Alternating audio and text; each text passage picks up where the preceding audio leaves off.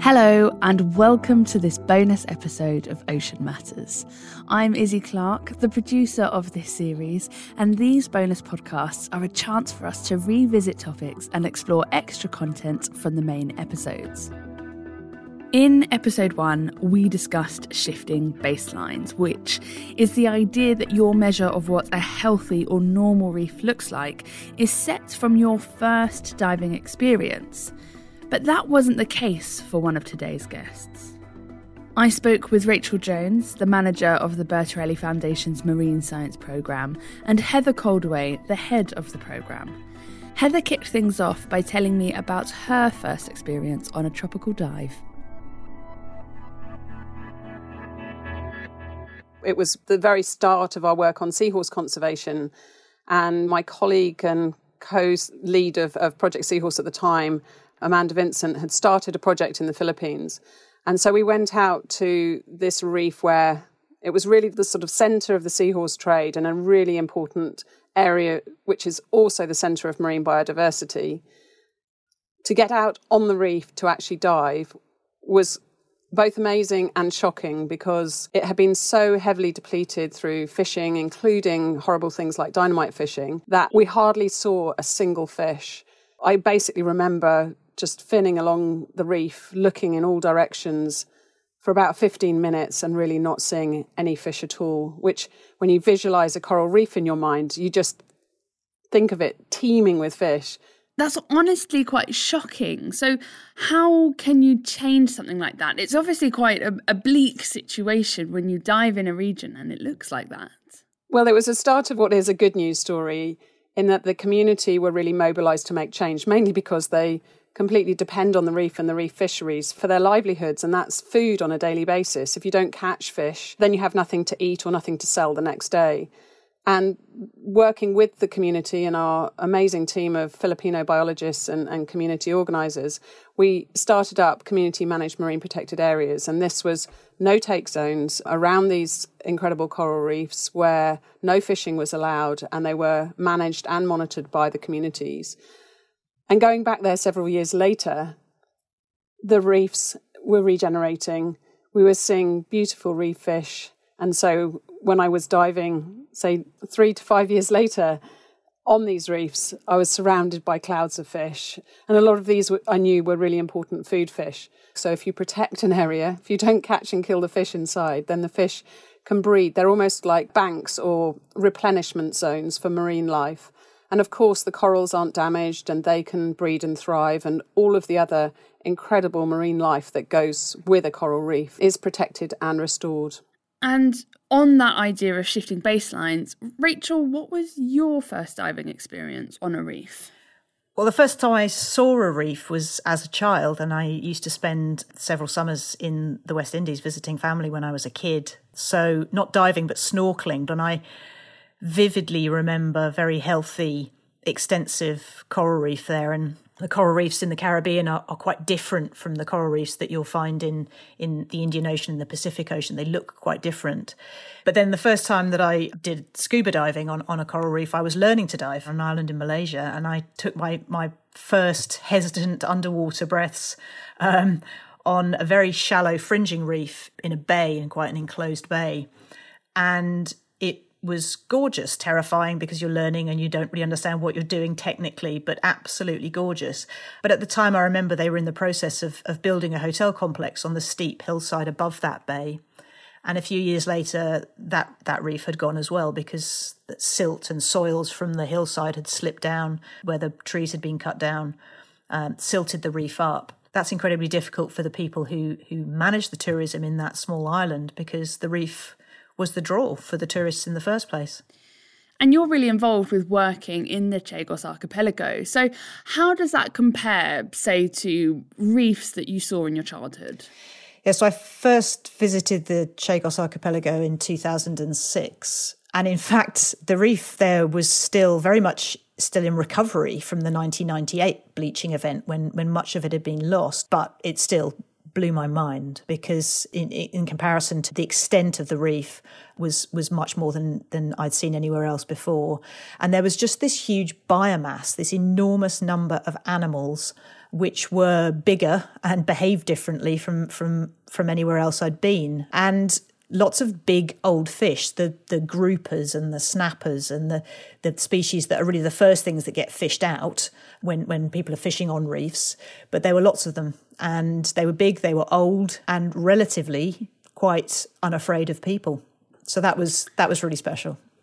And that's partly due to the fact that this is a marine protected area. So, Heather, if I could just bring you back in here, what does it mean for a region to have this protected status? It's designating an area of ocean where what you can do in that is controlled. The IUCN, the World Conservation Union, have come up with a range of designations to clarify that and what that actually means. And they range from a number 1, which is strictly protected, where no activities, no extraction, no fishing, no damaging activities, or no development are allowed at all, right the way through to designation 6, which is basically you can do quite a lot, but it should be sustainable. And so there's categories from 1 to 6 with decreasing levels of protection within them. Okay, so we have these different categories, but how important is the size of a marine protected area within that? Well, simply the bigger the better. And we're actually working towards trying to get the 30% of the ocean protected by 2030. And governments had committed to protect 10% of the ocean by the end of 2020. Unfortunately, we're falling short of those targets. But from looking at how do we keep an ocean that functions, that's full of life, that serves all of those people that depend on it, and is conserved in its own right as a critically important system for the planet. It drives our weather, it controls climate change and all the amazing things that the ocean does. We are, after all, on a blue planet. We do need to have this level of protection and protected areas. So when you have the bigger ones, you're basically starting to see entire ecosystems protected. You've got the islands, you've got the shallow reefs, you've got the deep water habitats, you've got the seamounts, you've got abyssal plains, you've got deep sea trenches, seagrasses and mangroves, and all of those systems are fully protected and connected. So large marine protected areas are particularly important and particularly special. Also, though, I mean, I would imagine that the bigger they are, the harder they are to manage. So, Rachel, how can you actually protect a marine protected area? It's one of the great challenges. Large, very large in this case, and very remote marine protected areas are immensely challenging to cover on the ground or on the sea, as it were, because you can't be everywhere at once. And it's an enormous footprint to try and surveil and to try and keep track of. So technological solutions are very important, and it's something that we are working very hard to support and develop. And I think that that's something that is an exciting frontier for the management of marine protected areas around the world. But we have to be realistic that not all protected area managers have access to those resources, and they may be limited to old-fashioned rangers in a boat patrolling a protected area and trying to ensure that it's integral. I mean, we have to be pragmatic at the end of the day. This is not a protected area with a fence around it. It doesn't have a guarded boundary, and the animals inside the protected area are fully free to travel in and outside the area. So marine protected areas can't solve all the problems on their own, but they're an important part of the patchwork of management we need. Looking to the future, do you think we'll see more marine protected areas across the world? I hope so. I mean, I think we're getting better at understanding what we need because the measurement and the observations are getting more precise. There's a lot of debate about how you best manage very highly mobile animals that are migratory and that swim immense distances across several different countries' seas to get from A to B, from their feeding grounds to their nesting grounds, in the case of, say, turtles, for example, that cover these immense areas. How do you best protect them? Well, my case is always, think of them as a migratory bird. You can't protect a migratory bird across the entire length of its migration route, but you can offer it refuges that it can stop in along the way that are protected. And that means that overall you increase its chance of getting from A to B without being intercepted by a hunter or something like that. Yes, I think the science is showing how important marine protected areas are as part of the toolkit for ocean conservation. As Rachel said, they don't stand alone and it has to be part of a bigger system.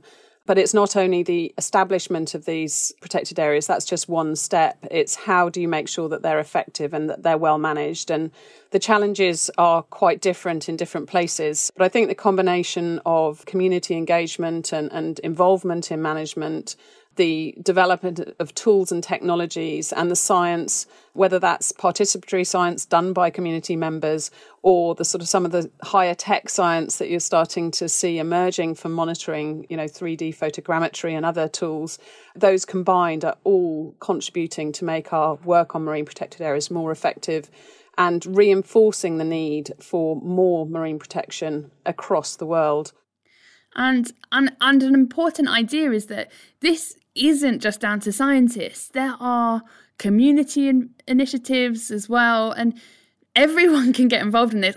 Frankly, we need everyone to get involved with this. I think that's a really important point, and I think living in the UK and as an island nation and having a network of marine conservation zones, it's really important that we connect with the ocean. The ocean is fundamentally driving our weather, which we are very happy to talk about, but thinking about how we protect and restore the ocean for fisheries, for tourism, all the wonderful leisure activities that we enjoy with the ocean is incredibly important. And that depends on having a functional ocean, which requires some of it to be looked after and protected. And that might be around entire ecosystems, or it might be just to save a particular species. And some of those are incredibly special and we really can't lose. Thank you to Heather Coldaway and Rachel Jones from the Bertarelli Foundation's Marine Science Programme. That's it for this bonus episode. If you haven't already, please subscribe to Ocean Matters so you're the first to know when a new episode is out. And join us next time where we'll be exploring coral reefs. I'm Izzy Clark, and Ocean Matters is a Fresh Air production for the Bertarelli Foundation.